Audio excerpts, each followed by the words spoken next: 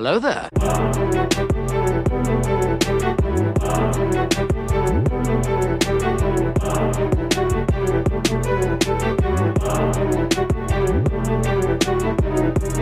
At last we will reveal ourselves to the Jedi. At last we will have revenge. Hello there. Welcome to a podcast about Star Wars Shatterpoint and the Star Wars universe. My name is Jesse Aiken, and I'm joined by my co-host, Aman Khusro. How are you doing today, Aman? I'm doing great, Jesse. Thanks for asking. How was your week been? Been really good. A lot of Shatterpoint on the mind, setting up the next gaming days. You know, just following up with this launch weekend craziness and enjoying the game. It does feel good to be back in a primary box episode, though, today.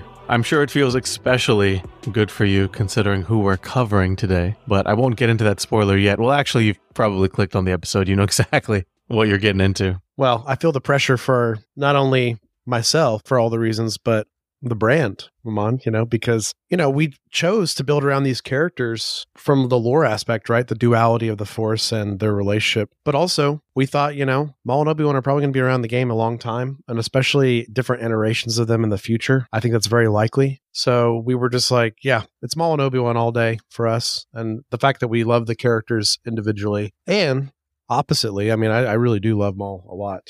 On the dark side of things. It just fell in place, So today being our Hello There episode, quite honestly, is very exciting, but very intense too. Well, he is a legendary Jedi, as you said so in the pre-show. And so That's we right. must have a legendary episode. We're going to do our very best to do that. But before we get into the wonderful Obi-Wan Kenobi today in Star Wars Shatterpoint and the Star Wars universe, well, we got some interesting, exciting stuff to announce to you guys listening at home. From AMG. That's right, Jesse. Super exciting. We want to give a huge thank you and shout out to Atomic Mass Games for sending us a preview copy of Star Wars Shatterpoint.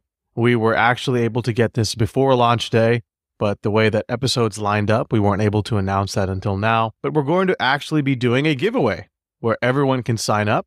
All you have to do is click the link in the description below. It's a bit link, and follow us on Twitter. And the Twitter is in the description of the podcast episode. And that'll give you one entry into winning a free Shatterpoint core box. If you would like additional entries, you can also like us on Facebook and follow us on our other social media as well. Again, all of our social media is in the episode description. And of course, Jesse, if you are a patron, you will get an additional entry as well, as long as you click the link and follow us on Twitter. Absolutely. I say at the end of every episode, but you can find us everywhere on social media at Hello There Cast. So as Aman said, if you want additional entries, that includes things like Twitch and Instagram, on top of Twitter and Facebook being our primary pages we're trying to build up to, get the show out to you guys and get all the Shatterpoint information out to you guys when it arrives on those social media pages. So we're very blessed for AMG to giving us this opportunity to share with you guys at home. And that's how you enter. And you'll probably hear more about this contest in the coming episodes. Absolutely. And one thing I do want to point out is you interacting with this link will dictate on how much additional support AMG will provide us in the future. So if you already have a core box, just click on it anyways. Help us out. Y'all have been coming out in droves and giving us those 5-star reviews, and we thank you so much for that. And if you could just click on this link, that would be amazing because it really, really helps us out and helps us create better content in the future. And who knows? Maybe you can get an extra core box you can give to a friend who's maybe teetering on the edge of joining the Force. That's what we want to do. That's what we want to do, is we want to get more and more people into this game. And again, all you have to do is click that link. That's right. And the link will be in every episode's show notes, but also we will put it on our social media pages so it's easy to find. So if you have any trouble finding the link or anything, just definitely reach out to us and we will get it to you. But of course, Aman, we got some other people to thank. That's right. Hello There is supported by Mr. Laser at mr-laser.square.site. You're a resource for everything Shatterpoint. We've got a ton of pre-orders on the way, and Mr. Laser will make sure that you get your products. And he's been really good with shipping lately as well. And so you'll get them by launch date as well at your home. So go ahead and give him a checkout. Absolutely. Hello There is supported by our patrons. So our patrons support us at patreon.com/HelloThereCast. If you enjoyed the show, consider supporting us and getting access to our private Discord community when you do so. We take this time to thank all of our patrons for their support. Absolutely, Jesse. We love our patrons. And we have 3 more that we're going to announce today. We have Adam and Sam in the Padawan/Acolyte level, and of course, Matt, who has joined the Jedi Knight Sith Warrior level. Absolutely wonderful. You guys are keeping us going, and the Discord's growing a lot too, Amon. And, a little tease here. You and I are working on some more stuff for the Discord, some hobby-related things, and some TTS-related things that will just be for the patrons in the patron Discord, to build more community, but also to learn some stuff about the game together and experience the game together through different means, notably playing games on TTS and hobbying in different ways. Absolutely. Come hang out with us and enjoy learning about Star Wars Shatterpoint. If you don't have a local community, you can create an online one with us. The Hello There community is a lot of fun. We've got a lot of pictures and updates of cool artwork. That's right. Cool hobbying, people painting their stuff, and it's awesome. It's super exciting. Yeah, lots of Star Wars lore talk randomly, which is super fun because it always comes up organically on top of seeing all the hobbying and games and, soon to be more terrain and stuff for all of us as we're working on terrain and stuff. So yeah, it's a very exciting place to be, and you can get immediate access to that by joining the Patreon. But of course, Amon, we cannot forget to thank our producers. Very important people that keep this show going. Kevin, Rusty, and Rich. You guys are making the show happen. We love you guys. And Amon, we did find out since last episode, Rich has chosen the light side of the Force. So there's 2 Jedi and 1 Sith. To be honest, that seems about fair because 1 dark side user is worth 10 light side users. And you're going to say that.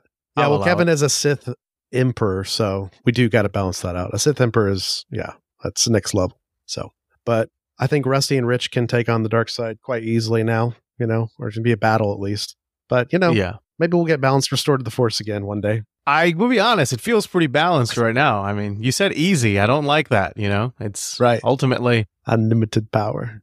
Yes. See, now you're getting it. I got it. But we thank all our patrons for their support.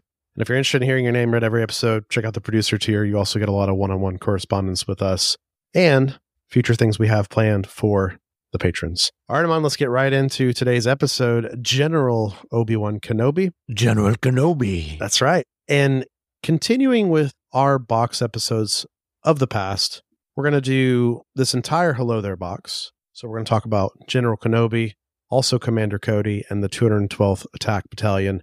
So it's all going to be together today, and we're going to go through their lore in Star Wars canon in the snapshot of time that they are at, and then we're also going to cover them in Star Wars Shatterpoint, how you play them, how you best maximize your fun and competitiveness with them.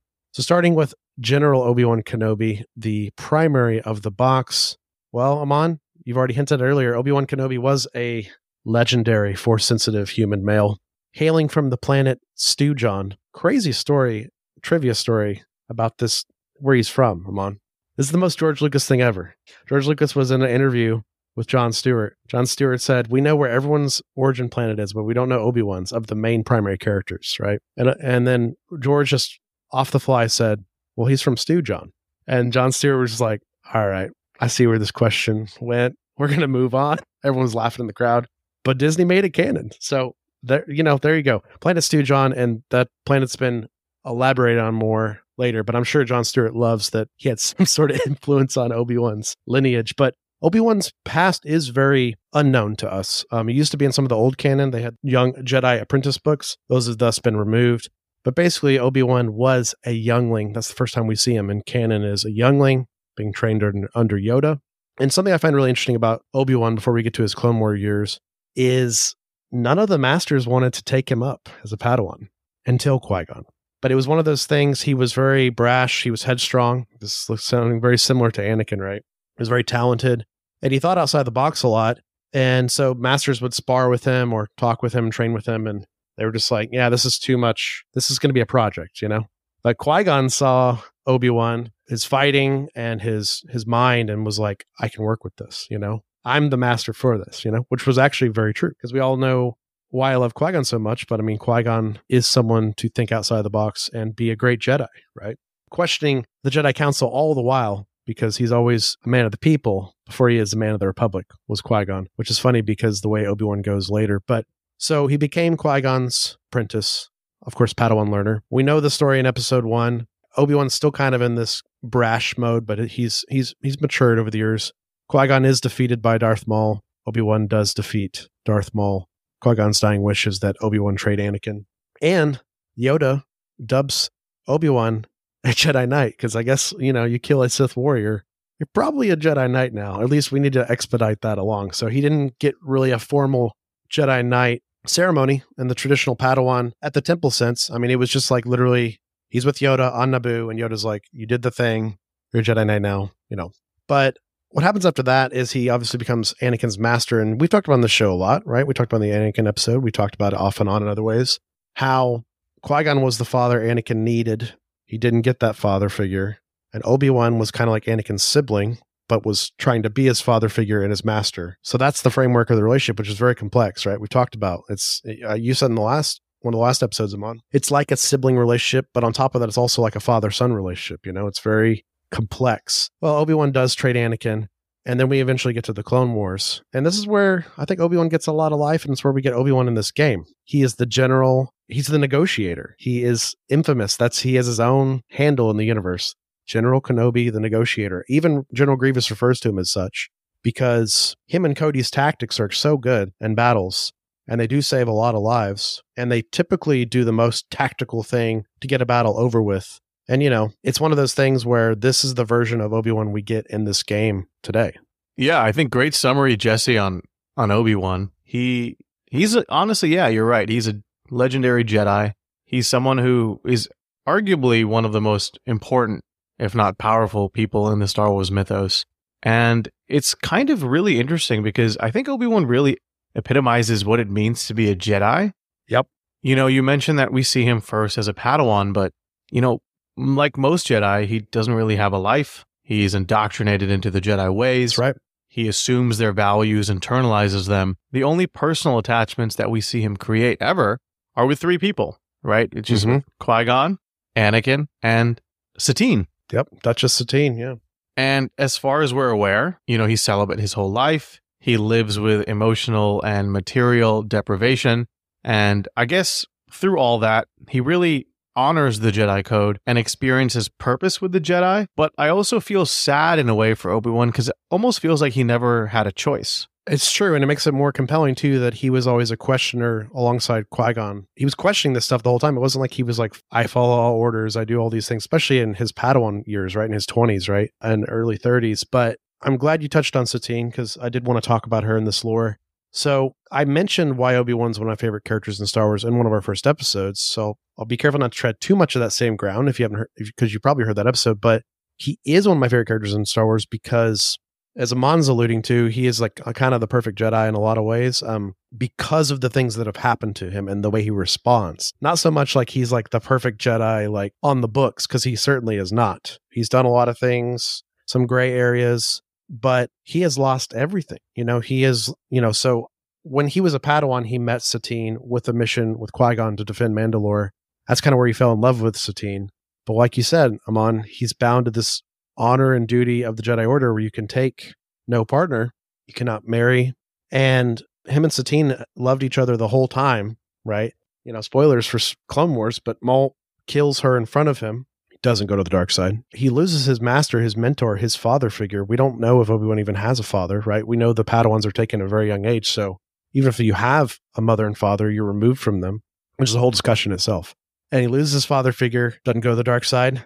And then he's forced to train Anakin when he's not ready because it was Qui-Gon's wish, though Qui-Gon was correct in the end, right? All the things Obi-Wan endured, all the things Anakin endured did bring balance to the Force. Without these dominoes in place, we wouldn't have Luke and we wouldn't have Vader's redemption, right? There's a lot of bad things that happen along the way, but he loses Anakin to not only death, which would be horrible, like he lost his father figure and his love interest, his romantic partner, but he loses Anakin to something worse. He loses him to the dark side. He becomes a different person. Anakin Skywalker kills the person of Anakin Skywalker and becomes Darth Vader. Still doesn't turn to the dark side.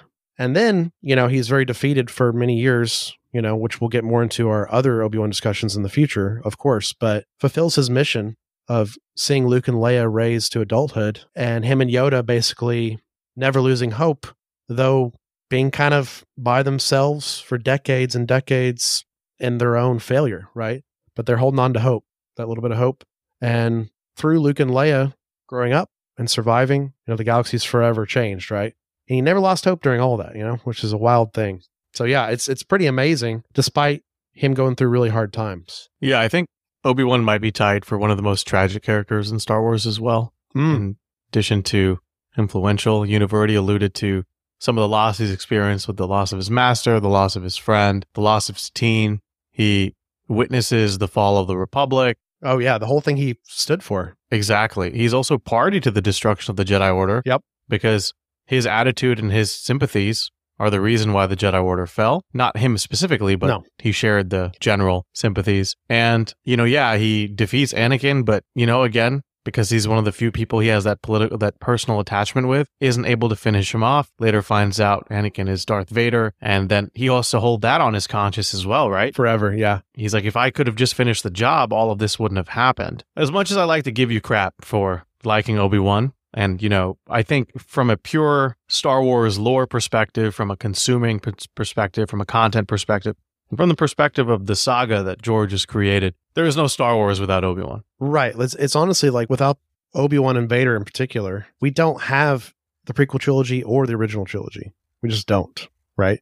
They are like massive chess pieces in the whole conflict and the whole tragedy that is the tragedy of Darth Vader and the Skywalker saga, right? But yeah, I think Obi-Wan is probably one of the more rich characters in Star Wars because all this has happened to him and because he never lost hope. And, he's one of those amazing characters, or we haven't even talked about his prowess in combat like we talked about. And I also talked about how much I love how he's this great Jedi in the sense of his mastery of the Force, his fighting, and the things he holds on to, the Jedi code that he holds on to, the good parts of the Jedi code. But we get on the other side of that, I mentioned his brash, younger Padawan self. That still comes out because he's the type of guy that's sassy in combat. We talked about this against all of his opponents. You see this a lot in Clone Wars, especially in the earlier years of the Clone Wars. And, he takes that all the way to, beating Darth Maul twice, beating General Grievous. There's a lot of things. All this is happening. He's also kind of got a lightheartedness about him during all this, which is kind of funny because it's not very stoic Jedi. Yeah, I think it's an influence of Qui-Gon to a certain extent. Yeah. Allowing yourself to, follow the Jedi code for sure, but put your own flavor, put your own spin on it. Yeah. His just happens to be that swashbuckler, heroic style, I love that about him, and I love the fact that he has that witty banter. He's almost kind of like a Spider-Man in a way in which he'll annoy you just to get under your skin, but he knows that gives him the advantage in combat as well, which is awesome. And you mentioned his combat prowess earlier. I definitely do think Obi-Wan is like top 10 Star Wars duelists. For sure. Yeah. And obviously, a Padawan beating a Sith warrior, And once again, we know why Maul loses that fight. It's because he's so overconfident, but it's also because Obi-Wan could actually go toe-to-toe with him. It's not just because Maul was overconfident, You're seeing some weird expressions from me as you say that. Yeah. And our listeners can't see the video here, but Maul loses that fight. I don't think Obi-Wan wins that fight, but Maul loses that fight twice. Well, maybe more than twice, but I'm talking about the times that the death blows are given, Yeah.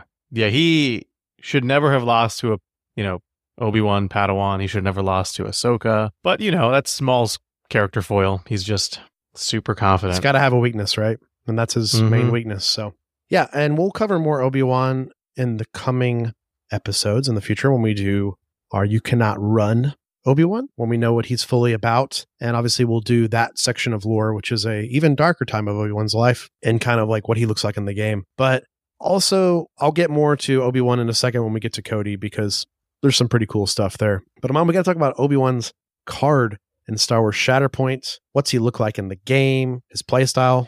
I'm hyped for it. I'm hyped as well. So we have, without further ado, General Obi-Wan Kenobi with the tags 212th, Force User, Galactic Republic, and Jedi. He's got a durability of 3 and a stamina of 10. What do you think about that, Jesse? 1 less stamina than Anakin, but netting out to 3 less stamina overall, because we know Anakin's at the 33 total, how the game works with durability. And Obi-Wan's at 30 total. Very high for a primary. Some of the highest we've seen in the game yet. 11 being the highest. It's right behind it. And what I really like is the 8 squad points. And I also like them on the way AMG is approaching this game, which just gets me excited for future episodes, future discussions. The name of the character and the tags are really showing what version of the character this is and that we could get other versions of the character. It does not have this name, is not General Kenobi, the negotiator with the 212th tag, for instance. It's Kenobi in a different time in his life or something, right? And I think these tags are super interesting. Yeah, I think they're great, and I think you're certainly correct in that it specifically highlights what aspect of Obi-Wan we're seeing in this particular snapshot, but also how AMG has intended for him to be played, right? Absolutely. Yeah. He's that clone commander, that general on the ground. That's right. So you mentioned his 8 squad points. He's also got a force of 3, which that did surprise me a little bit. I understand why he's not 4, but I do feel like Obi-Wan is very powerful in the force. Definitely a balance thing, right? Because they wanted him to be 8 squad points, I assume, and be able to do what he can do on his card. So I think the force is the biggest loss compared to everything else. Like, that was the balancing act. It is the balancing act, and there's a reason why he's not at 11 health as well. And we're going to see all of that in a moment based on his identity. But let's start with his first active ability called Hello There. Hello there. It is an active ability, costs 1 force. 1 character in this unit may jump. If it does, that character adds 3 dice to its next attack roll during this activation. Best version of jump in the game thus far. Yeah, definitely so. I want to stress, because I've been playing a lot of Obi-Wan, spoilers, that, jump is just incredible in general, right? So the 3 dice to his next attack is just a bonus. It's not necessarily what you're trying to go for. What you're trying to go for is just jumping and positioning around the board, because Shatterpoint is all about positioning. But then you get this cool icing on the cake, which is a bunch of dice, which is really, really impactful with one of his forms we're going to cover later, and kind of needed with one of his forms we're going to cover later. But I just find it super cool. And obviously, gotta love the theme. This is literally exactly what he did to Grievous and the Magna Guards. Just jumped right in the middle of all of them. Yeah, and with that swashbuckler bravado, he'd give him the ability to roll more dice, which I've played some games, man, and Obi-Wan can dish out a ton of damage. Just takes him some setup to get there, which is absolutely incredible.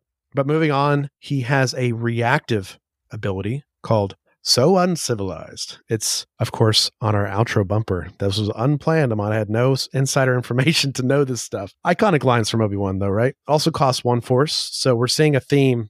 His stuff costs force, When a character in this unit is targeted by a ranged attack, this unit may use this ability.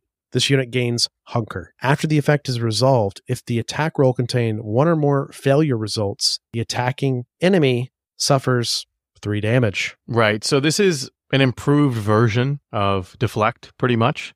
Yeah.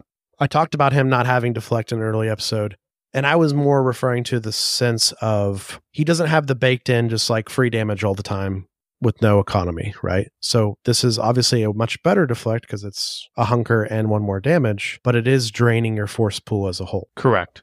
That is true, but it's worth it because you get Hunker, right? 100%. And also, the damage that he's doing is 3 damage versus Deflect is just 2. Yeah. So we're going to get an improved jump with Hello There. We're getting an improved Deflect with So Uncivilized. Mm-hmm. Obviously, both causing a force. The important thing about Hunker that I think we should all take into account is because of the rules update with AMG, Hunker is incredible because it gives you cover. So essentially, Obi-Wan gets +1 defense dice and deals you 3 damage.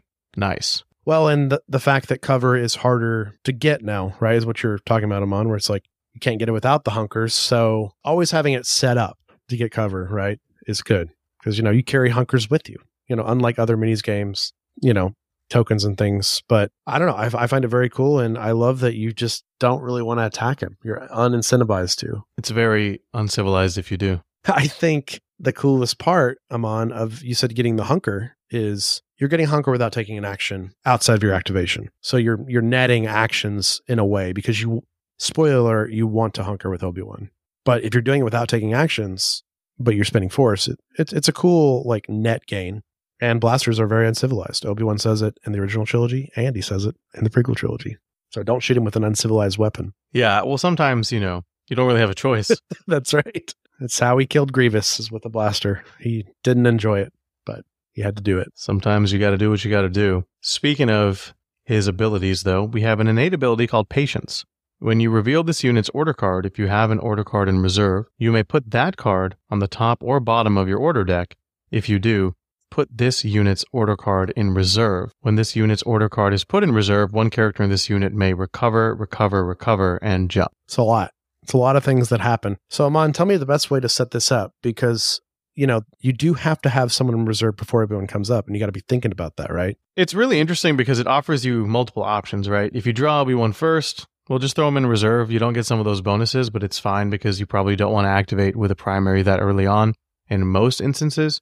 But what it incentivizes you to do is if you draw a unit, which you don't necessarily have to activate yet, then you can just throw that unit into reserve. Sure, it's going to cost you a force, but then what that allows you to do is if your Obi-Wan is in a precarious position or is near wounded allies or is just really far away from where the conflict is happening, then essentially what you're doing is you're paying that force to when you draw Obi-Wan, you throw him in that reserve spot. He's able to heal people around him, remove conditions around him or on himself. Then he gets that jump, right?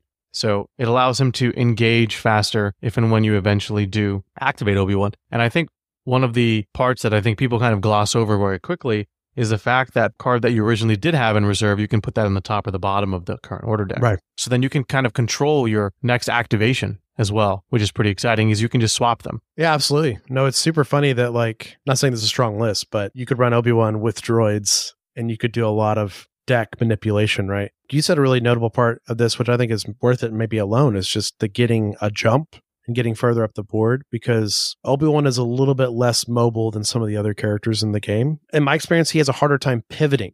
Like when the struggle changes, he's got to get somewhere else on the map and kind of dig in. It takes him some time to get over there.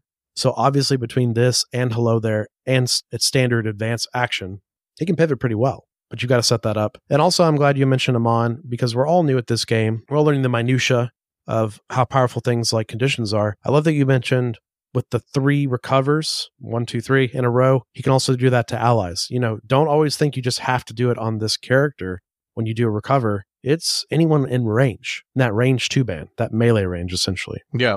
Absolutely. And again, I think this could be also used defensively, right? Like, let's say you're in a situation where Obi-Wan is maybe going to lose a combat, or you don't want him to be attacked by a primary, let's say Maul in this example, who has taken a lot of wounds. You can use patience to get Obi-Wan out of danger. He can jump away, and then when you decide to use Obi-Wan, whatever that timing is in your game plan, then you can jump back in with Hello There and swing a lot harder. We're learning very quickly how powerful jumps are. I mean, getting out of engaged combat is just great in itself, right? I mean, as you're mentioning him on, he wants to sustain as long as possible, and we'll cover that in his tree in a moment, but sometimes he could get spiked, and that's bad, right? So he's got to escape and kind of recover and then come back in, maybe very healthy again. But closing out his card, he has the identity of knowledge and defense, the way of the Jedi. Allied units do not lose their hunker when they become engaged and can gain and have hunker while they're engaged. So let's just cover this first part, Amon, before we move on. So normally in the game, when you're engaged, all your hunkers are stripped off the model that was engaged, right? Right. So not only are your hunkers not stripped away, which is very good for range shots coming at you from a distance, but you can still take the hunker action when you're engaged to further give you defensive benefits. But it continues. While an allied Galactic Republic unit has 1 or more hunker tokens, it adds 1 die to its defense rolls against ranged attacks. Just 1 die. So if you have a bunch of hunkers, if you have 1 hunker, like 3, it's just 1 die. But also amazing because you're breaking a game state of you don't normally get any benefit from hunker and melee.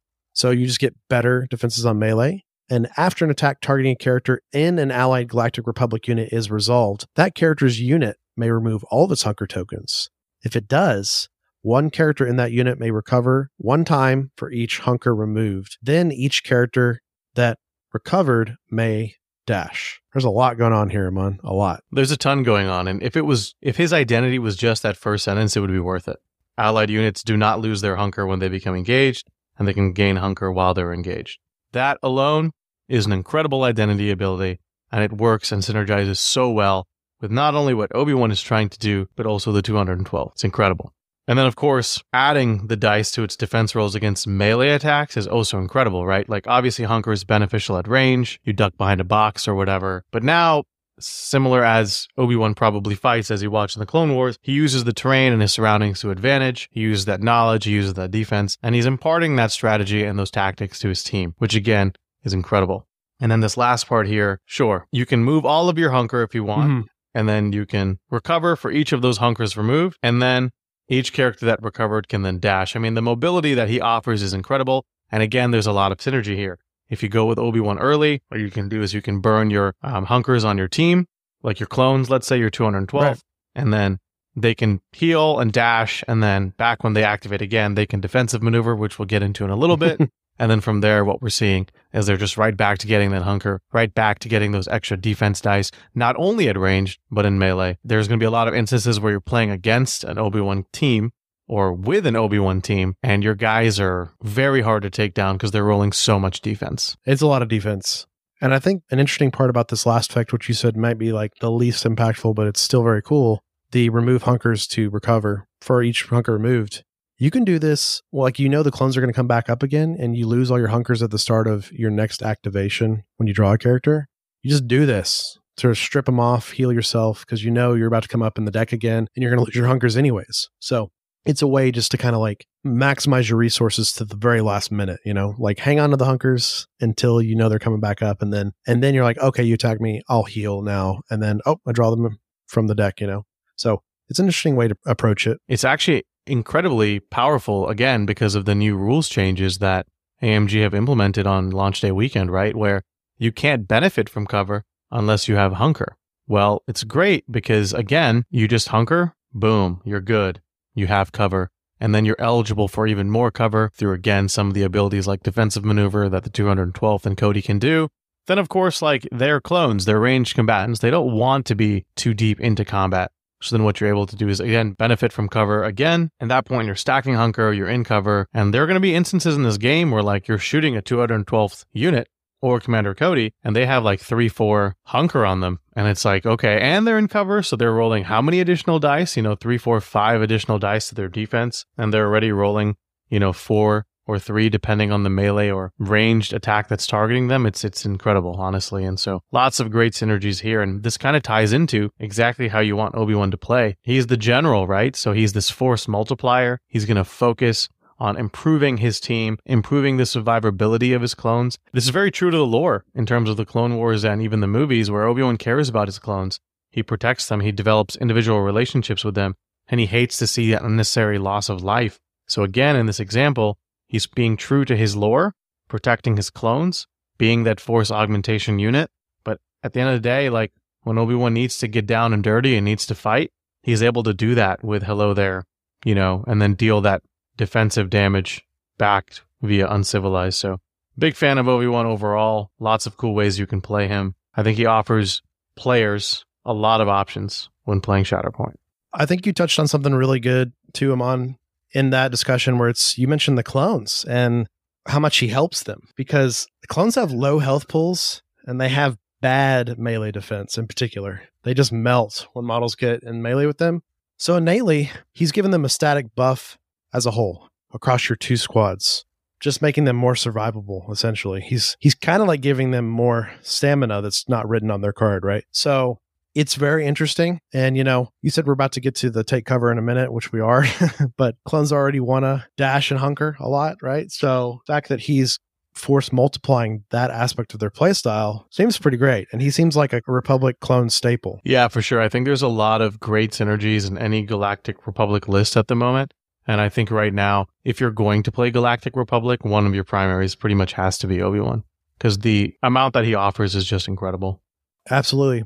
But speaking of how cool he is and how different some of his playstyles are, Amon, we got to get to his forms, because they are very different and very cool. Yeah. Let's start with Soresu. So Soresu is a stance for Obi-Wan. He has 5 defense at range, 6 defense in melee, and he can roll 5 attack in melee. Those numbers are kind of low to start for a primary. They are low. And you did allude to this earlier with hello there, being able to bump that up to 8. And I think this is the form where Obi-Wan is just being that commander. He's being that augmentation. He's not necessarily trying to be that hammer that he has to be every once in a while. And this allows him to like recover, jump around, heal. There's a lot of cool stuff here. Now, again, we mentioned Obi-Wan is one of the top duelists of his age. And so his expertise on his lightsaber is quite potent. 1 to 2, he gets a crit. 3, he gets 2 crits. And 4+, he gets 3 crits, which is pretty incredible because when Obi-Wan hits you, it means business. It is very cool because the hammer is in the expertise on this, right? It is. And then on the top of that, like before getting too deep into his damage tree, like you're only really able to get 4 successes on this tree. And so if you just have that weird roll that sometimes happen where you just spike on the expertise rather than the damage, you're still able to get mostly through his tree, right? And hopefully it allows you to kind of complete the tree, which is what I really like about the stance is more often than not, you're probably going to complete the tree when you hello there. Now going to his defensive expertise, clone armor, 1 to 2, 2 blocks, 3+, you're going to get 2 blocks and that classic Obi-Wan jump.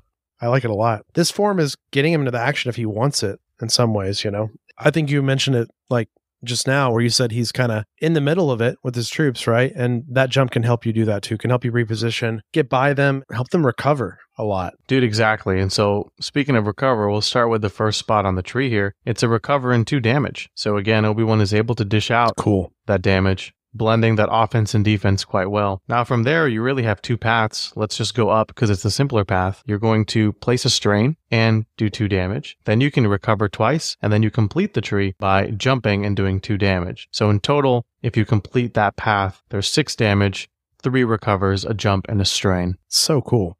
It's so different from what we've covered on the show thus far, you know, this tree, the more we get into it. Just a lot of nice peppering of damage, a lot of healing, and some conditions and mobility. Yeah, for sure. And I think, again, this kind of makes you really think about how you want to play Obi-Wan in this moment, right? Like, if you're going to be in Form 3 Cerezo, again, you're in an environment where you're probably surrounded by allied units. You're probably contesting a hotly contested objective. And while you do give up a little bit of defense at the range side of things, when compared to Ataru, which we'll get into in a moment. The idea here is that when Obi-Wan is activating, he should be able to heal himself or remove conditions off himself quite consistently and reliably, or at least the same with his nearby allied units. Yeah, and I like too, Mon, that the tree ends on that top path with the jump, like you mentioned, and the 2 damage. And that stacks with, you talked about in his defensive side of if he got far down the expertise track, expertise amounts, he's getting a jump as well. So there's a lot of like jumping offensively and defensively when you need it. He loves the high ground. He does. And also if you push him and he just jumps back or, you know, jumps into range or jumps over people, there's a lot of stuff going on, right? Yeah. He can be quite sticky. And so let's go to the next path on this Cerezo stance card. So then what you're going to get is instead of the strain as your second landing point, in here you're going to get a pinned and 2 damage. So very similar. At that point, you're just picking your condition of choice. And then from there, we have 2 paths. If we continue down the straight path, you get 3 recovers, okay? Wow. And then you get a shove and 2 damage. So if you want to do that, again, 6 damage, 3 recovers, a pin, and a shove. Pretty good. I'm not mad about it. If you commit to this middle path, I mean, that's 4 recovers if you made it all the way through, right? And I like that you're kind of like, you're losing the jump, which obviously is the most powerful part of the top path, but you're gaining another recover, right? And you're putting out 2 conditions. So I think it's really cool. Yeah. But this last tree right here is probably my favorite, and I'll tell you why. Yep. So you start with the recover and the 2 damage. You have to go to the pin, but it branches from the pin. So instead of going for 3 recover, what you can instead do is go for a disarm and 2 damage, and then you're going to get a reposition and a damage as your final tree. So in this one, you actually are able to do the most damage with 7 damage, but what I like this one a lot is this is Obi-Wan doing his thing. He's going to lock down an enemy unit, he's going to pin them and disarm them, and then what he's going to do is he's going to get out of there if he wants to. Reposition to wherever he wants while dealing 7 damage. Yeah, I feel like we haven't talked about reposition since our news episode I'm on, but I'm learning the more I play the game, actually on the table in person, how incredibly powerful reposition is. It breaks a lot of game state. It's kind of like wall crawler in MCP or something, where it's just like unhindered movement outside of your activation often, you know, on like when you do these trees and stuff, it's during your activation, but it's not an action you're taking to advance and stuff. And I don't know, have you had experiences with reposition doing a lot for you in games? Oh yeah, it's incredible, right? You get a free advance. Yeah. You know, it's not just a dash like most things allow you to do. So it's incredible what you can really do is you can Shatterpoint with Obi-Wan in Cerezo form. Okay. If you get the successes you need, you can get that advance. And then when you eventually do activate Obi-Wan, you get another advance, right? So you're literally wherever you want to be on the board at this point. And then you can swap to Ataru, which is probably a good segue to talk about Ataru. And then from there, do whatever it is you want to do. Yeah, absolutely. So you mentioned Ataru. I'll just go through the stats real quick. There is no ranged offense, but there is a ranged defense of 6. On his melee profile, he has a attack of 7 and a defense of 6. So, you know, higher attack on the Saman and higher defense on the range side, but same defense on the melee, both forms. Yeah, it's interesting. The way that I view this is Obi-Wan, the combatant, the duelist, the Jedi. Do whatever it needs to do. He's got the two fingers sticking out, pointing at you. No, this is on the side. That's what this one is. Oh, is this the side one? Yeah. This is what he learned from Qui-Gon. This is the two-handed There we go. duelist. Really good at deflecting, really good at the one-on-one combat, while Soresu's more of the offense followed by defense. Offense followed by defense. Ataru's a little bit more just defensive in general. Yeah, which is very cool because there's a lot of damage on this tree coming up, but it's always like damage after you've done something, like done a parry or something, which is, I'm seeing Qui-Gon in this tree. I love it. I love Qui-Gon. He's one of my favorite characters, and so the Ataru he's master. rocking the Qui-Gon stance. That's right. Let's get into these expertise, come on. All right, so let's start with his lightsaber expertise. Now, unlike Soresu, which is just crits galore over here, where our first expertise is just only going to garner one strike or one hit, but as we improve upon the tree, or rather as we improve upon the number of expertise, we're going to see that jump up a little bit. 2 to 3, a crit and a strike, 4+, which is actually pretty incredible. You actually get 2 crits and 2 regular hits, which I think is one of the best 4+ expertises we've seen so far. That's really cool. Yeah, you're turning 4 die results to 4 positive things, right? I mean, it's interesting because the Soresu has the 3 crits, which is also just scary, but there's just more raw stuff coming at them, right, to block? Yeah, 100%. Again, he's that combatant. He's being that beat stick here. Now, defensively, I think he does get some benefits as well. Now, again, Soresu just gives him straight blocks. What Ataru is doing is, again, he's showing you that he's that combatant. So you get that 1 block, and then you turn a crit into a fail, and then at 3 expertise, you're getting 2 blocks and turning a crit into a fail. So this is more reminiscent of the Jedi like Anakin and what Ahsoka they can do, and so he's quite in theme there. I love these Jedi's 1 to 2 results on their expertise defense. It's just so cool. It's usually something very effective. Well, yeah, A, they're primaries, right? So their expertise need to be good, but B, it's very in theme. Jedi are experts. Absolutely. And I do like the juxtaposition amount of the Soresu, the 2 blocks and a jump for 3 up. And this side's 2 blocks and turning a crit to a fail on the 3 up. So this one's more defensive overall, but you're giving up that jump. Yeah. And, if you're trying to keep Obi-Wan alive, which is probably why you're in the Ataru form, it's because you're in combat and you need to take someone out before they put the damage on you. That's a great thing to have, is to turn those crits into fail. Absolutely. You're not even turning crits into hits. You're just saying that doesn't even matter. Yeah, you're saying that dice is ruined. Yeah, and defensively, it's awesome because like all the other Jedi is when you turn that hit into a fail, then you can so uncivilized and just ping them for 3 damage at range, right? Right. That's really cool. It's awesome. Now, this is a little bit of a more interesting tree, I think more complicated one, but we'll start with the landing spot or the starting tile, which is a shove and 2 damage. So off the jump, Obi-Wan means business. I love characters that have a shove in the first spot. Come on. Yeah. It's effective. That's how you win the game, honestly. It is quite effective. Now, we're going to start at the top tree here, which is really interesting. We're just going to go up and we're going to do 1 damage. But then from there, we're going to get another shove and a damage. Then we're going to get a pinned and a damage. And then we're going to get another shove and a damage. So if you have a really hot attack roll and you really want to just push city, we talked about push city a couple times, then this is going to give you 3 shoves and also 7 damage. Yep. Which is really effective. 3 shoves is just crazy. Yeah. You can just remove someone from a fight entirely. Yeah, it's quite punishing, actually. Obviously, it's rare to get the whole tree, but I don't know, when you're throwing 10 dice in conjunction with hello there, I mean, I did it quite a bit over the weekend, and I'm sure you did too. That's right. The hello there helps, for sure. Yeah. So if we go now the other path, the other side, if we go down from the starting spot, which is a shove and 2 damage, we're going to get to a disarm and a damage, which is pretty good. And then from there, we're going to get to a exposed and 2 damage. So 2 conditions and 5 damage. Whew. And then it's solid. And then from there, you're either able to jump back into that shove train, which we talked about earlier. So essentially you're getting that shove and damage, pin and damage, and shove and 2 damage. So you're still getting 3 shoves this way. It's just adding an extra step. So really, what I really like about this is if you get 5 successes, you can still get 3 shoves. If you get 6 successes, you can also get 3 shoves, but you're also disarming and exposing along the way and also dealing more damage.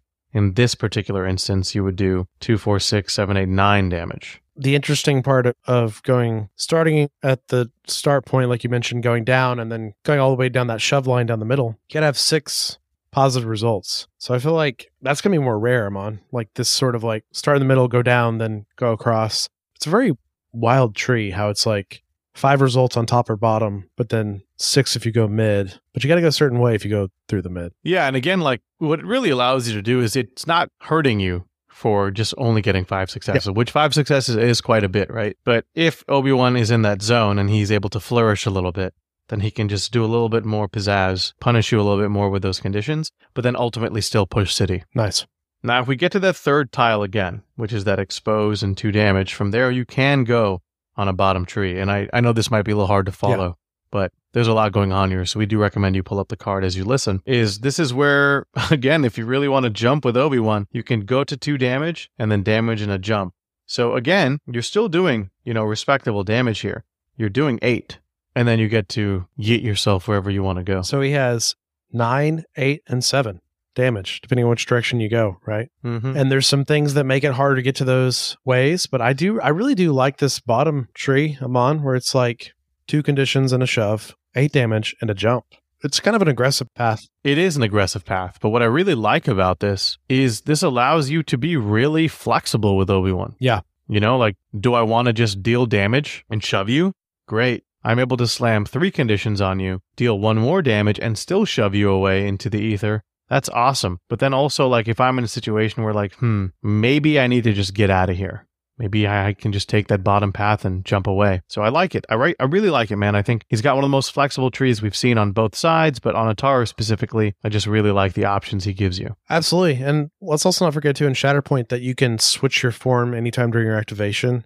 So you can do a lot of that Ceresu swashbuckling, jumping around, mobility, playstyle, and then just swap to Ataru at the end of your activation and be ready defensively for what's coming your way, right?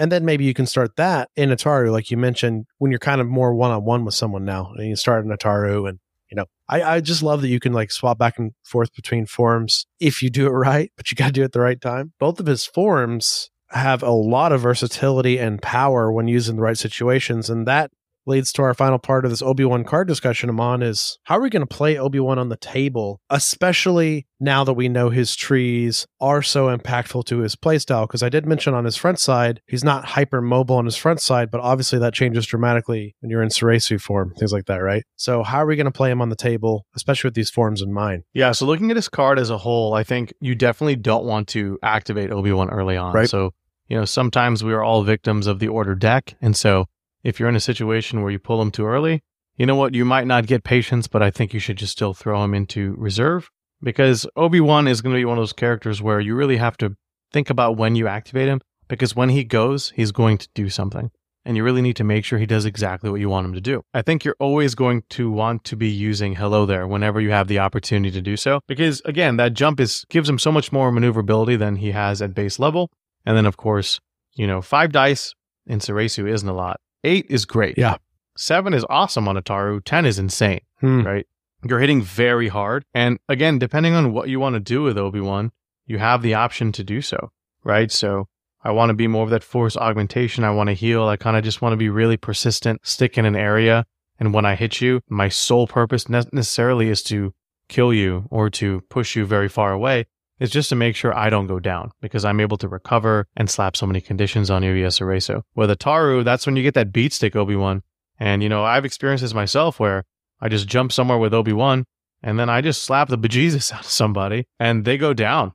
And then I win that point. Because of Hello There. Because of Hello There. You get that jump, that mobility. And I think, again, knowledge and defense is so, so important, because completely changes the way how you play with your teams. Not only does it benefit his team, but it benefits all allies that are in general. So like if you want to play with like a Maul side faction or some units that aren't Galactic Republic, that's fine. They still don't lose their hunker. But then of course, if they're Galactic Republic, then they get those benefits, right? That they can add dices to their defense rolls against melee attacks. So you want him alive because he fundamentally changes the way that you're playing the game. You can be more risky. You can be more aggressive with your units, because at one point, as I mentioned in the last episode, I attacked my opponent and my opponent had 8 dice on defense on a clone trooper. That's insane. Why should I even try that, right? At that point. Especially with how much more consistent the defense dice are, like you mentioned, Amon, with those D6s.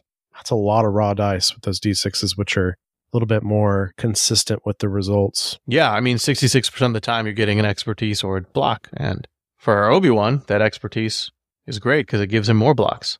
Absolutely. I think you're touching on, I think, one of the most interesting parts of Obi-Wan's kit and something we talked about with Anakin. You build your strike teams and squad as a whole around kind of Obi-Wan. And what I mean by that is, Obi-Wan and Anakin, especially Obi-Wan, he's a team player, man. He's the general, right? He's not selfish at all. In fact, you're taking him to augment your entire force with this identity, right? And we've already gone through several characters in this game, like Maul, Asajj are great examples. They got great benefits on their identities, but you don't build your entire list around those identities, right? Those identities augment Maul and Ventress, right? So I already find it so compelling that we're already seeing the differences in building your groups, right? And Obi-Wan is probably one of the most stark representations of this thus far in the game, where it's just like everyone's buffed defensively, hunker is better for you, and he augments clones in a huge way. Yeah, I mean, he even makes other primaries stronger. Like you mentioned Anakin, like Anakin gets to keep his hunker tokens too, right? So if your first activation with Anakin in game is advance and take cover. Yep. Well, now he's got that hunker token. He's not going to lose it in melee. So that means Anakin's harder to kill too over the course of the game. So I think Obi-Wan is, we talk a lot about Dooku being, I think, in our opinion, the number one primary out there. But I think Obi-Wan is a very, very close second, if not arguably even better than Dooku in some instances. We'll talk more about Obi-Wan, how he works as a whole in this box shortly, but we got to get into Cody CC2224. That's Commander Cody, who was a male clone martial commander in the Grand Army of the Republic. What's really interesting, Amon, is, this is getting super detail-oriented with the lore, but he commanded the 7th Sky Corps, and there was a subunit of the Sky Corps called the 212th Attack Battalion during the Clone Wars. Now, Cody is similar to Rex and different from Rex, right? We've covered Rex recently. We talked about Rex's core. He's a questioner, He's a great commander and captain because he's always like, is this the right thing to do for my men, right? Cody is a little bit more by the book, but at the same time, where they differ is when it comes to combat. Rex will actually take more risks and Cody will take less risks, right? So you've already got this interesting, Cody's more like by the book, he's more military. And of course, it lines up with their Jedi commanders quite well too, right? General Anakin Skywalker with Rex and of course, General Obi-Wan Kenobi with Cody. But Cody and Obi-Wan get really well known during the Clone Wars because they are so tactical and they do make decisions that actually save the most lives in battles. And they effectively want to win battles through the best probability, like no risks, and Cody's really known at that. But on top of that, Cody becomes this career military man and it continues into the Empire years because he is so by the book. So it's like it's like working for him and against him. And I would say it works against him later on because he's part of the Empire, and the Empire is very by the book and very you follow orders at all times. You question nothing. So yeah, it's one of these things where we actually see Cody and Rex have a really strong bond. And obviously, just like Anakin and Rex have a really strong bond, Obi-Wan and Cody have a very strong bond, which actually makes the Revenge of the Sith, Order 66 route that we eventually go with Cody even more tragic because Obi-Wan did lose one of his best friends as well. It's no shock that AMG is doing the two best tactical clones, most well-known clones in the entire galactic army of the Republic out the gate. Amon, I think it makes a lot of sense. It's not just because Anakin and Obi-Wan are there with them. It's because these guys are known the best of the best and really helped win the war in a lot of ways, right? Yeah, I completely agree. I mean, I think obviously, Commander Cody is the more by-the-book version, as you say, but one thing that Cody really does is he really, really, really does everything he can to save the lives of his fellow clones.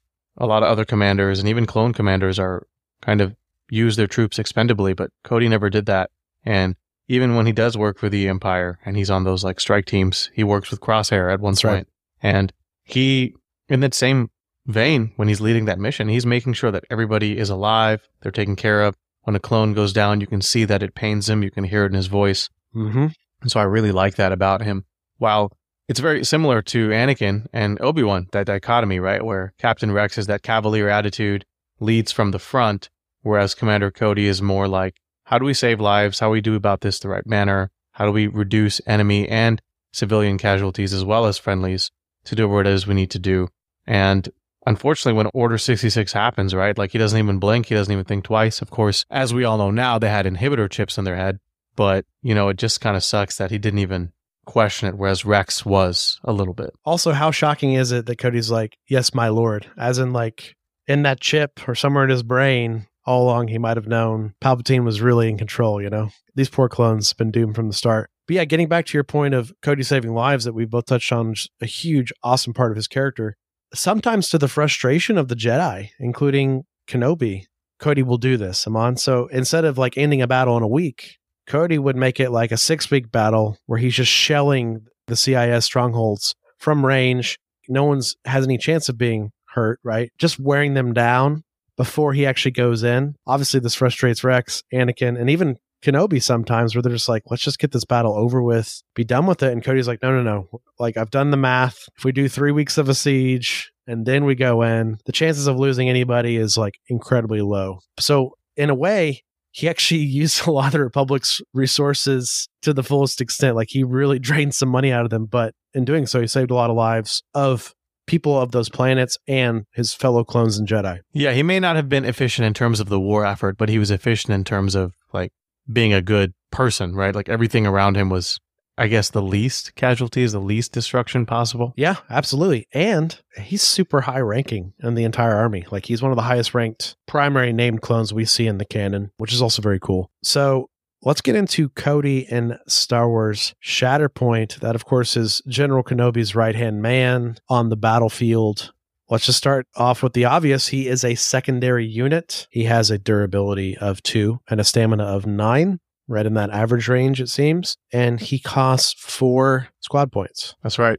And of course, as commander of the 212th, he has the 212th tag. Clone Commando tag, which I'm looking forward to seeing that in the future, because the Clone Commandos are coming out with Luminara. Clone Trooper tag and Galactic Republic tag. Now, very similar to Rex in terms of the stats and the way that they function. Surprised that Rex was not a Clone Commando, but that's probably for balanced reasons. But like Rex, he's got a tactics ability. A tactics ability, for those of you who are uninitiated, means that a character can use this ability the moment they activate. So, it's called We've Got a Big Problem. At the start of this unit's activation, choose an enemy character within range 5 that is contesting an active objective. The chosen character gains exposed. This is kind of what I just talked about in lore. This is Cody from a distance, binoculars. He's saying, we're going to mortar that spot. We're not even going in yet. You know, we're just going to mortar that spot, set up the army to go in. But before that, we're going to lay down some fire from distance. This is super cool, Amon, because range 5 is a lot. And every time him activating this going out is scary if you're on the receiving end of it. Yeah, I mean, just auto dishing out and exposed is pretty good, because it talks about that shelling attitude where it's like he activates, he points out a target, that person can no longer use their defensive expertise, which means the rest of the squad, if and when they're firing or attacking into them, that the target that he marked effectively is in for a bad time. Absolutely. So also keeping in with what Amon said about the tactics ability, keep in mind when you Shatterpoint, you're going to trigger that tactics ability as well, because they're just going again. So Cody could, give out a lot of exposes through the course of a game, especially if you Shatterpoint with him any given time. Yeah, and I've talked about this on the podcast a little bit, but I really do encourage people to Shatterpoint with non-primary characters, because being able to, we've got a problem twice, and then do some of the other things that Cody can do on his card, which we're going to talk about in a second, is very powerful, and it just allows you to gain that objective advantage over time. So let's jump to his first active ability here, called Defensive Maneuver. Costs a force. Each character in this unit may dash. If any characters dash, this unit gains hunker. It's a dash and a hunker baked in for 1 force. You're going to do it. It's good. It's the clone way. There's no reason why you shouldn't do it, especially with the stuff that Obi-Wan's given you. Especially with the things you can set up like Struggle 1, Amon, in this game. We're learning how just powerful a advance followed by a dash, or a dash followed by an advance, some sort of that order of things is, just to win points and set up for future scoring turns. Yeah, like if you look at a board objectively and verticality is not a factor, then you can get to that mid-board quite easily. You can definitely get to the side points, even if you're deployed in the mid. Definitely. So it's super cool, and it's served me well thus far. But continuing with Cody's card, he has an innate ability, Say Goodnight Clanker. Characters in this unit have Sharpshooter 2. When a character in this unit makes a ranged attack, the target enemy does not benefit from cover. We've seen this on Gar. It's back. It's pretty solid. And I think it's interesting because it's not going to come up a lot. Like, very rarely are you going to use a focus action, right? Unless you've got nothing really else to do. If you really just want to take down just like a target, dug in. then yeah. Yeah, because then at that point, before getting too deep into his stance card, he's got a range attack dice pool of 6. This will bump him up focus plus sharpshooters 3 more. He can shoot 9 damage and deny you cover, which is pretty exciting. So I guess if you really want to take someone down with Clone Commander Cody, focusing and then firing is pretty decent move. Yeah, because of the sharpshooter too, he's innately always a threat from range, even more so than Rex, who we already said was a pretty good threat from range. So very cool and fitting with Cody's play style. Rounding off Cody's card here, we've got another innate ability called Bring It Down. When an allied clone trooper supporting character within 4 that has 1 or more hunker tokens makes a ranged attack as part of a combat action, it may reroll up to 2 of its failed results. Pretty juicy. Keep in mind, for all supporting clones. Yep. So this will benefit the 501st. This will benefit the 212th. Because the Clone Commando unit card has already been revealed by AMG, we know that they're clone troopers as well, and they're going to get those benefits. And look, there's a ton of other clone troopers coming out. We've got some with Windu, some with Plo Koon. Cody's going to be a pretty nice force in any Galactic Republic list. Yeah, Rex is kind of your man on the ground, getting everybody into the fight, and Cody's your man from range. It's just making everyone's range guns so much more consistent and scary, which is really cool because this is innate. You don't have to spend force for it, while not wounded, but this gives you a lot of consistency and makes things like the 501st, which don't really hit that hard, Amon, hit harder. Oh, dude, for sure.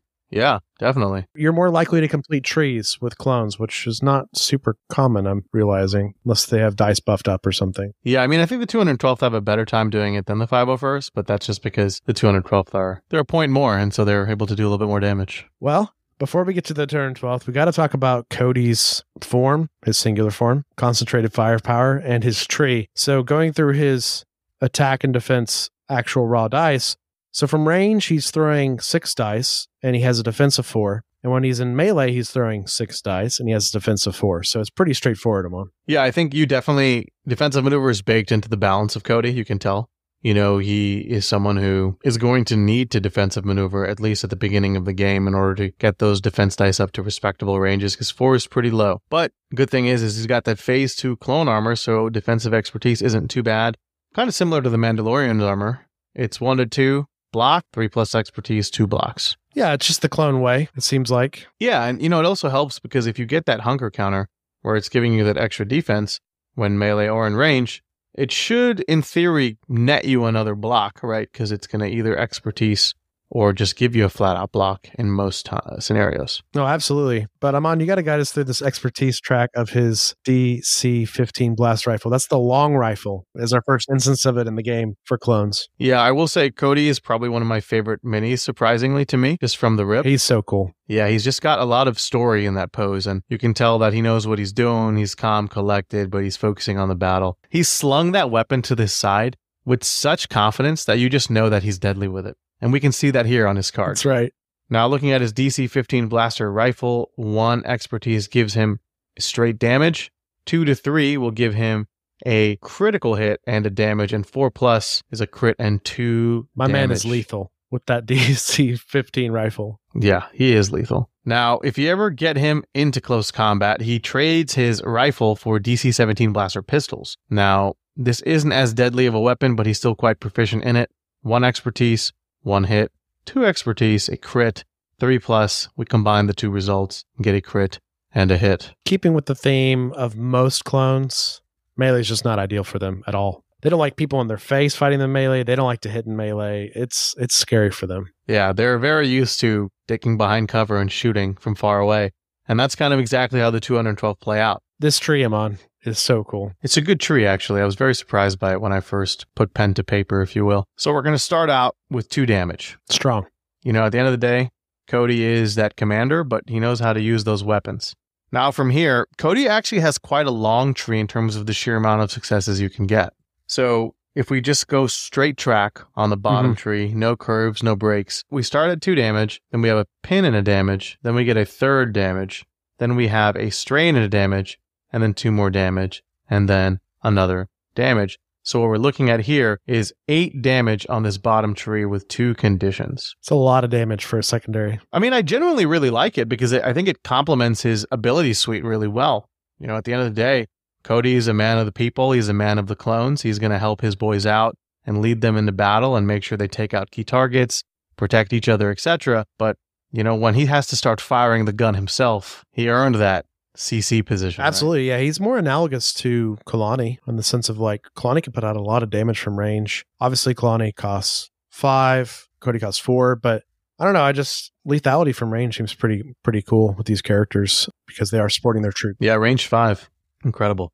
Now, if you want to use his other tree, this is where things get a little interesting here. So let's start from the front or the top. 2 damage, second tile, a pinned and a damage, but then here you can veer upwards. So if you go and take the upward path, you get a shove and a damage, then you get a shove and 2 damage, and then you get an active ability. So that means if you haven't used defensive maneuver yet, you're allowed to use defensive maneuver for free. No force penalty required at all. Yeah, so this incentivizes you to maybe shoot first with Cody, right? See what you get. Because as Amon said, with clones, you're going to always want to defensive maneuver as much as possible. But why not do one for free? Yeah, 100%. And with that sharpshooter, if you do focus, he's probably just getting it Amon. So I think we've kind of nailed on probably why you do want to focus with him is to save some force, right? And get through this tree. Though you did mention it's only 5 spots on this top path as opposed to 6 on the bottom. Yeah, but again, I think it's worth guaranteeing it, right? Because you're absolutely correct. So you spend a whole action to focus, then you make your shooting attack. But the thing is at this point, you're really just trying to figure out if you can get defensive maneuver or not for free. Yeah. Because even if it doesn't work out, you can still spend the force for defensive maneuver. So he has options, but can we be a little bit more economic in his activation? But again, I just don't know if I ever want to go up that top path because I think if I'm getting a lot of successes, look, at the end of the day, if I'm getting up to the point where I can use the active ability, what is the trade-off here? It's 2, 3, 4, 5, 6 damage, 2 shoves, a pin, and an active ability, or it's 1, 2, 3, 4, 5, 6, 7. So 1 more point of damage, a pin, and a strain. But I guess I'm really answering my question here, Jesse, as I'm going through this tree and talking about it out loud. It really depends on what you're trying to do. Are you trying to just deal as much damage and make your opponent's unit have a tough time with that pin and that strain, which we both agree are the 2 most dangerous conditions that you can use? Or are you just trying to push, and then get out of dodge? Pushes are also insane in this game, right? Obviously, I think the top part is much more interesting in a Kenobi squad, or a Kenobi list as a whole, because you're getting more hunkers and movement out of it, right? Which is what you're already kind of wanting to do with the Obi-Wan playstyle. But I like that he's got options and that he can honestly deal out a lot of damage whatever way you go. Yeah, big fan. Because let's not forget the expertise. Let's not sleep on the expertise. But this auto damage on top of whatever you're going to get through on the tree, you could start just removing secondary and support models potentially, wounding them, right? Because if you get a couple of these auto damages in, maybe another crit or 2, and then you also have results down the tree that are going to give lots of damage. Cody's doing a lot from range. Yeah, and it actually helps in the mirror match as well, because if you're both in just a hunker environment and you're just trying to get damage across, then expertise damage just goes through. It's awesome. Well, Cody is he's quite the piece, and I think we're obviously going to see more of his power as the game goes on with that reroll for other clones. But moving on, we got to move on to the 212th Attack Battalion to close this episode out. They were Clone Trooper Battalion, the Grand Army of the Republic, of course, during the Clone Wars, and they served under the 7th Sky Corps, like I talked about, of course, led by General Kenobi and Clone Commander Cody. The 212th were basically a special battalion of this group. They're known for being very tactical, really good shooters, and sometimes, because they were under the command of Cody and Kenobi, waiting until the perfect opportune moment to come into the fight and just end the fight. Like I said, that had to take some time to get there. Maybe they're barraging from range for a couple weeks, all these type of things. But the 212th became really well known across the entire Republic for successful tactics and just winning multiple battles. They won the Battle of Christophsis, Teth, Ryloth. They played a crucial role in the Battle of Geonosis the second time, helping destroy a lot of the droid factories and beat out the Genosians. They also helped end a lot of battles, right? So other clone forces were dug in, kind of either at a stalemate or losing a battle. 212th show up, help them win the battle, help other forces win the battle. So it's very cool. And, it is unfortunate that they win the Battle of Utapau. Obi-Wan beats Grievous. Cody and his troops come and beat the Separatists. But then that's, of course, when Order 66 is enacted at the Battle of Utapau. And, of course, they fire upon Kenobi. And then after that, they became a well-established, well-oiled machine battalion in the Galactic Empire. Boo. And they did something very sad, I found out in the future, Iman. When the Empire was taken over and the Wookiees started to revolt, the 212th went to Kashyyyk and helped subjugate all the Wookiees under the Empire's control and put them into slavery and take over Kashyyyk, which was obviously one of the planets that was really causing the Empire a lot of stress when they took over. And the 212th helped control the Wookiees, which is very sad. Well, unacceptable, but at the end of the day, Those inhibitor chips. they were not aware of their actions. So let's talk about them in this game, Amon. Of course, they are a supporting unit with 2 characters in it. Always worth noting, they have a durability of 2 and a stamina of 7, so on the lower side, and they cost you 4 squad points. Yep, they've got the 212th tag, Clone Trooper, Galactic Republic, and of course Trooper. When I think evaluating any sort of clone commander and clones, it's really hard not to compare to the 501st and Rex. But I think particularly with the 501st and the 212th, there's a lot of similarities here on their cards. I mean, holistically, they both have defensive maneuver, they both have coordinated fire, and they both have brothers in arms.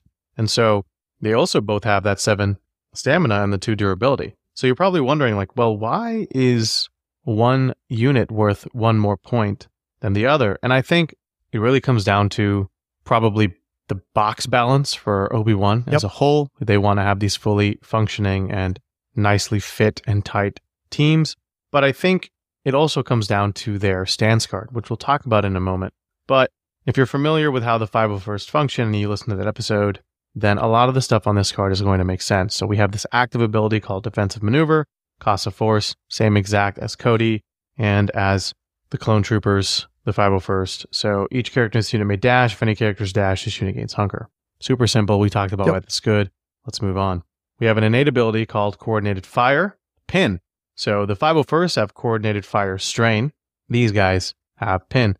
So essentially what it means is when a character in another allied Galactic Republic unit makes an attack as part of a combat action before dice are rolled, this unit may use this ability. If the targeted character is within 5 of a character in this unit, the target unit gains pinned. Jesse, what are your thoughts on that? I think it's super cool, actually. If Obi-Wan's up in the fray and he's attacking, right? And he's got his 212th in the back and they're giving them pinned, it's just holding the enemies down, right? With frequency of fire. And on top of that, of course, with the 501st on the field too, this starts stacking with the 501st giving out strain, right? But you've got to set up a lot of things to make that all happen, to be fair. Yeah, in an ideal world, you have both clone troop units out there. Their target is both within 5 each. And then what's happening is once, we talked about this on the last episode, one's straining, one's pinning. Oh, the unit already has strained or pinned? Great.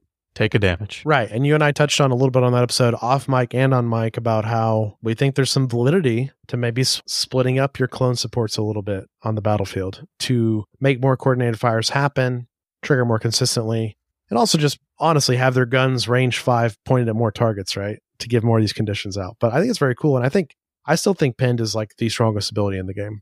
Just because the game is all about mobility and winning the struggle, and it just prevents you from doing that straight up. Especially, let's say Obi-Wan pushes a target off, right? And then these guys give them pinned. Well, it's Obi-Wan pushed them off, messed with where they were at on the map already to begin with, and then now they've been given pinned, and it's okay, now they're just stuck there for a bit. That's fair. And I don't disagree with that at all. I think the clones, there's a lot of crazy synergy here, man. And just to round out their card before we start talking about them as a whole in their stance card, they've got Brothers in Arms, which again is the same as the 501st. When this unit has 1 or more hunger tokens, they have Steadfast. And we talked about the strength of Steadfast, how awesome it is, and it allows you to ignore that first push. It's so good. Can win you games. It truly can, because it's hard to get to some shoves on certain trees. It's even harder to get to 2 shoves. Some trees don't even have 2 shoves. Well, before we keep talking about them as a whole, Amon, let's move on to their stance card. It's Bullseye Training, because these are the long-range clones of the Republic. They have a range 5 range attack. Of course, you roll 6 dice on attack, 4 dice on range defense, 4 attack dice on melee, and 3 defense dice on melee. Melee is not good for them, but it's a theme we're seeing with the clones. And I think, again, they're getting that lower end of the stick here is because the Obi-Wan strategy, right? They're never going to lose that hunger. So they're kind of baking that into it. And I get it, it's fair. But as a quick comparison to the 501st, they're at 7 dice on range, 5 on range defense, and then they're on 4 on melee defense. So they're a point down, but they're already getting these better stats. And so it's really thinking about like, why would I want the 212th outside of like the double clone list, Anakin Obi-Wan team here? And we're going to get into that, but let's just finish off their expertise. So their melee expertise is called Bash. You get 1 expertise, you get 1 hit, same as the 501st. But now we start to see the differentiators a little bit. And this is why I think the 212th are worth that point, because they can do a lot of damage, Jesse. With that DC-15 blaster rifle, if you get 1 expertise, you're going to just get that straight damage. Yep. You know, it's very similar to their commander. Yeah, this gun is lethal, right? Because on expertise of 2 to 3, you're getting a crit and a straight damage. And then on an expertise of 4 up, you're getting a crit and 2 auto damages. And keep in mind, when we say auto damages, these are not hits. These are not going down the tree. These are just damage, just putting straight on your card. Not super common in the game thus far, it seems like, but this box is completely blowing that theory out of the water because Cody and these guys have a lot of auto damage on their expertise. Yep. And I think that's why they're a little bit more expensive again, is because they have the opportunity and the ability to deal a lot of damage. And they're also simple because their expertise tree as a whole is only 4 tiles. And so whether bullseye training is a very specialized training or they really know exactly what they're trying to get a hold of here, they're simple guys and they want to do simple things. So while the 501st have a more complicated tree with a little bit more options, for the 212th, we're going to start with a pinned and a damage, then a shove and a damage, then an exposed, and then 4 damage. So they can do 6 damage overall, whereas the 501st can only do 5, and it takes them a lot longer to get there. And also keep in mind, like I just said with the Cody discussion, you add expertise on top of this, and there's a lot of extra damage that's showing up. So these are some supports that can do some of the most damage in the game thus far, because, you know, you could get this 6 damage, and then you could potentially get 1 or 2 auto damage from expertise. Yeah, and don't forget, like, when one character fires, if they're able to just get that pinned on, and maybe they get the exposed on, and then the next character fires, then not only is the unit that's being attacked not getting their defensive expertise, but if you're able to get to that 3rd or 4th tree again, you're actually dealing another 2 damage across the whole length of the tree because that character already has those conditions. So going from 6 damage, in theory, you could do 8 damage with one character if you blow through the tree and the character that you're attacking already is pinned and exposed. So I think that's why they're 1 point more, because I've seen some people like, why are they a point more? It doesn't make sense. And it's straight up because they're more lethal. Yeah, and I think they can quite honestly shred other supports, right? From range, right? And so that's pretty cool thematically, but it's also very cool in the game state where it's like, they obviously don't want to be in the thick of it as much as the 501st. The 501st are really good point sitters, right? Especially for their point cost of only 3. But these guys, if you let them like shoot, and let's also keep in mind too, Amon, they could focus and really just guarantee get some consistent stuff off because, I don't know, the way I'm looking at it too is like even if your opponent takes away a bunch of your defenses, you're still getting some expertise through and giving just guaranteed damage and crits, right? Yeah. I really have come to respect all the clones over the last couple games I've played. I was a little down on them, I think, initially at first. Obviously, the cover change is huge, right? And it does impact the way that it functions because Hunker is integral to getting cover now. But the amount of damage that they can put out is incredible. I will reshare that story very quickly where I had, the 212th fire at 2 wounded primaries each, and they were able to wound both of them. That's a lot. Yeah, that's primaries. So these guys do a lot of damage from range, despite being kind of glass cannony. So I feel like we've covered what these guys do really well, Amon. They shoot from range, they give out conditions, and they put a lot of damage on you. And that's kind of what they want to do. They want to stay safe. Let's also talk about the lethality of them with Cody, with the rerolls. Yeah, that's actually something we didn't even take into account just now, but because Clone Commander Cody is giving every bring it down, you can get those 2 rerolls, so your 6 dice effectively are acting more like 7 dice because of consistency. So lots of great synergies. Obviously, they're paying a little bit of a tax because they come with Obi-Wan and Cody, but it's okay because if you utilize it the way the designers want you to play them, you're going to see some pretty good results. Absolutely. So how do we play this box as a whole, Amon, before we close this episode out? How do you play General Kenobi, Commander Cody, and the 212th effectively? Yeah, so I've tried playing Kenobi with another team that wasn't Galactic Republic, and I found that his efficacy kind of falls down a little bit. So my recommendation would be is if you want to play Obi-Wan, if you love Obi-Wan, if you love Cody, play them first and foremost with other Galactic Republic teams and units. I think you're kind of hampering Obi-Wan's incredible identity, knowledge, and defense if you're not doing that. Number 2, it's all about getting hunker tokens. That's the biggest thing. And everybody can defensive maneuver, right? So if you run the whole Republic list that's available at time of recording at this stage in the game, and even with Luminara, Barriss, and those clone commandos coming out, what you're going to get is you're going to get all these clones who have the ability to defensive maneuver, get the hunker, and then sit on it. And over the course of the game, like, what's the first activation you're probably going to take with everybody? Okay, advance, take cover. Gives you another inch of movement. It gives you another dice on defense. So now all your guys from the jump are like on defense 6-7 dice. Yeah. That's incredible, right? Like Anakin is rolling 7-8 dice on defense. So now you have primary level defensive stats. And yeah, they're a little glass cannony as a whole, but I think there's just so much utility. And then the biggest thing to keep in mind and remember and focus on is Obi-Wan and Cody augment your entire team, right? Keep Cody central. Let all the clone units, including the ones from the 501st or those commandos that may be coming out in the near future, gain those benefits because then they can get 2 rerolls, right? Incredible. And then, of course, we've talked about Obi-Wan. We spent like over an hour gushing over how good he is, and he's able to do that. He's able to, again, through knowledge and defense, make his team more survivable. He has the ability to go wherever he really wants to go. You know, like, yeah, sure, he's not as mobile as maybe some of the other characters we've seen so far, but in the right circumstances, you have the opportunity to jump so many times where he can just get anywhere he wants. And jumps, I think, are better than free moves, right? Because elevation, verticality. You can win the game with verticality, right? Yeah, like especially, I've been playing with that high ground box I just bought, right? Adds a 3rd level. Obi-Wan yeets himself to that 3rd level. No issue. Perfect. Yeah, and I think we've touched on a lot in this episode where it's like Cody and the 212th are great, but they're much better with Obi-Wan, right? Like it's just a force multiplier, right? Yeah. So this box was definitely designed to be as a whole, which is very thematic, makes me very happy. It's very rewarding also if you're a competitive player and wanting to do well and play a thematic list and do well with it. I think the place to go, but clearly it was designed around Obi-Wan, his identity. I think you should lean into that.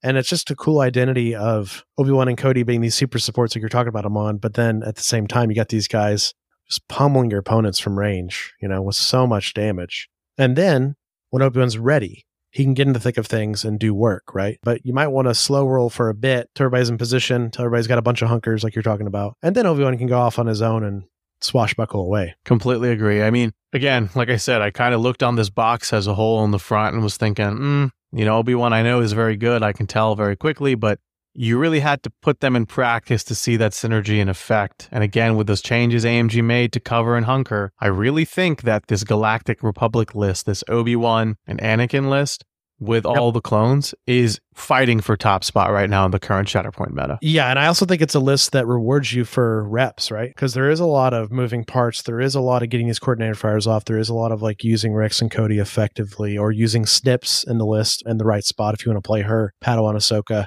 knowing how to use Anakin and Obi-Wan and how they fit their role in this too. But yeah, I mean, on top of that, if you're doing everything right with Obi-Wan and Anakin's identities, all these clones are healing on top of the defense that Obi-Wan's providing, right? So they're getting around their biggest weakness, which is that glass cannon element, which is really nice. For sure. Yeah, I mean, again, I think it's a great box. If you're planning on playing Galactic Republic, I think you can't skip out on this one. Perfectly said.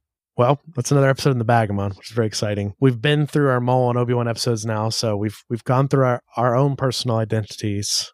And obviously, I say obviously, it's like, it's more just me trying to manifest Sith Warrior Maul, because I know another Obi-Wan's coming. We both know from the You Cannot Run pack.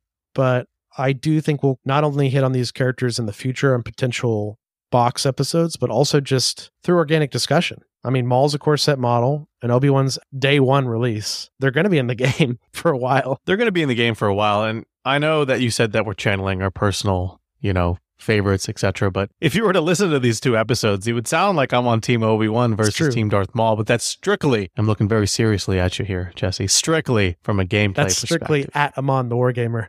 Oh, gosh. But I really do want the Darth Maul Sith Warrior or Sith Apprentice. I just don't know if they're ever going to do like pre-Clone Wars stuff. It kind of makes things complicated in terms of roster building, because I was really thinking about it the other day. I was like, man, I would really love if we got Qui-Gon, but like Qui-Gon with clones makes absolute no sense, right? So I wonder how that would function. We would have to see. Yeah. I mean, Qui-Gon certainly is the Ataru master and cares about the people around him, so they would manifest that in the game in some way. Unsure. I do think that Duel of Fates dual pack is just money. It's just money. Like you print that, you make it, you're millions of dollars. That's my number one want in the game is those 3 characters with that terrain. And what's crazy about the terrain, Mon, is I kept thinking about this over and over again. I was like, they fight in at least 3 iconic locations in that. You got the hangar with the ships.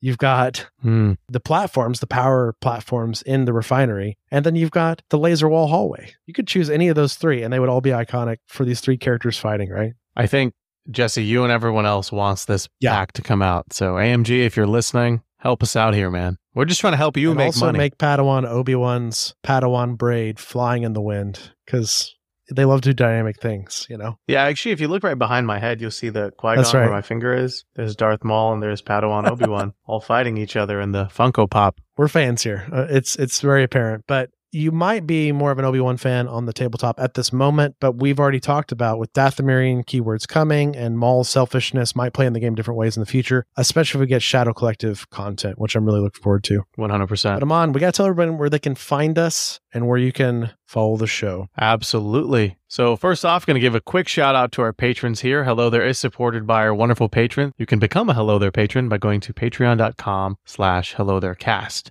Now, if you're interested in following us on social media, you can find us on Twitter, Facebook, Instagram, and Twitch at HelloThereCast.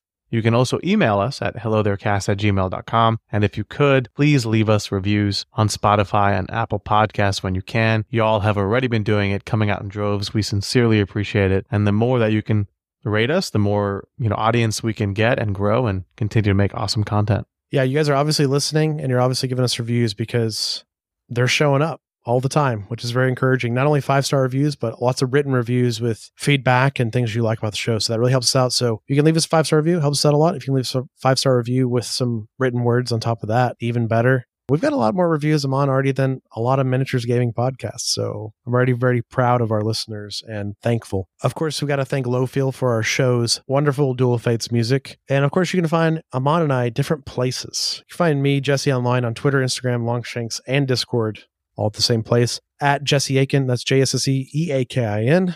And check out my show, Fury's Finest, a Marvel Crisis Protocol podcast about everything Marvel Crisis Protocol and the Marvel Universe. Amon, where can everyone find you? Well, as you mentioned earlier in the episode today, Jesse, you can find me on Twitter at Amon the War Gamer. Amon is spelled A-M-A-N. And honestly, I'm pretty much the only Amon in the hobby, at least from what I've seen. So you can find me anywhere on Facebook, Longshanks, or on Discord, and I will pop up. I also am the host on Path to Glory, the Warhammer Underworlds podcast that focuses on competitive gaming, player development, and community growth. Been doing that for, 5 years now. Excellent. Well, we hope you guys have enjoyed another Primary Box episodes. These episodes are always a beast, man. They're always huge. Yes, but we enjoy them and we hope you enjoy listening to them. Yeah, and our goal with these always is to leave an evergreen resource in the community. It is a fixed moment in time where the game is, so we only have the amount of information we have right now. But the way we approach these episodes is always to be completely evergreen within this box. So maybe this helped you understand if you want this box or not, or even if you don't want it for yourself, it definitely should help you understand how to play against this box in the future, because we will be seeing Obi-Wan out in the wild. We'll be seeing him everywhere. That's right. But until next time, may the Force be with you.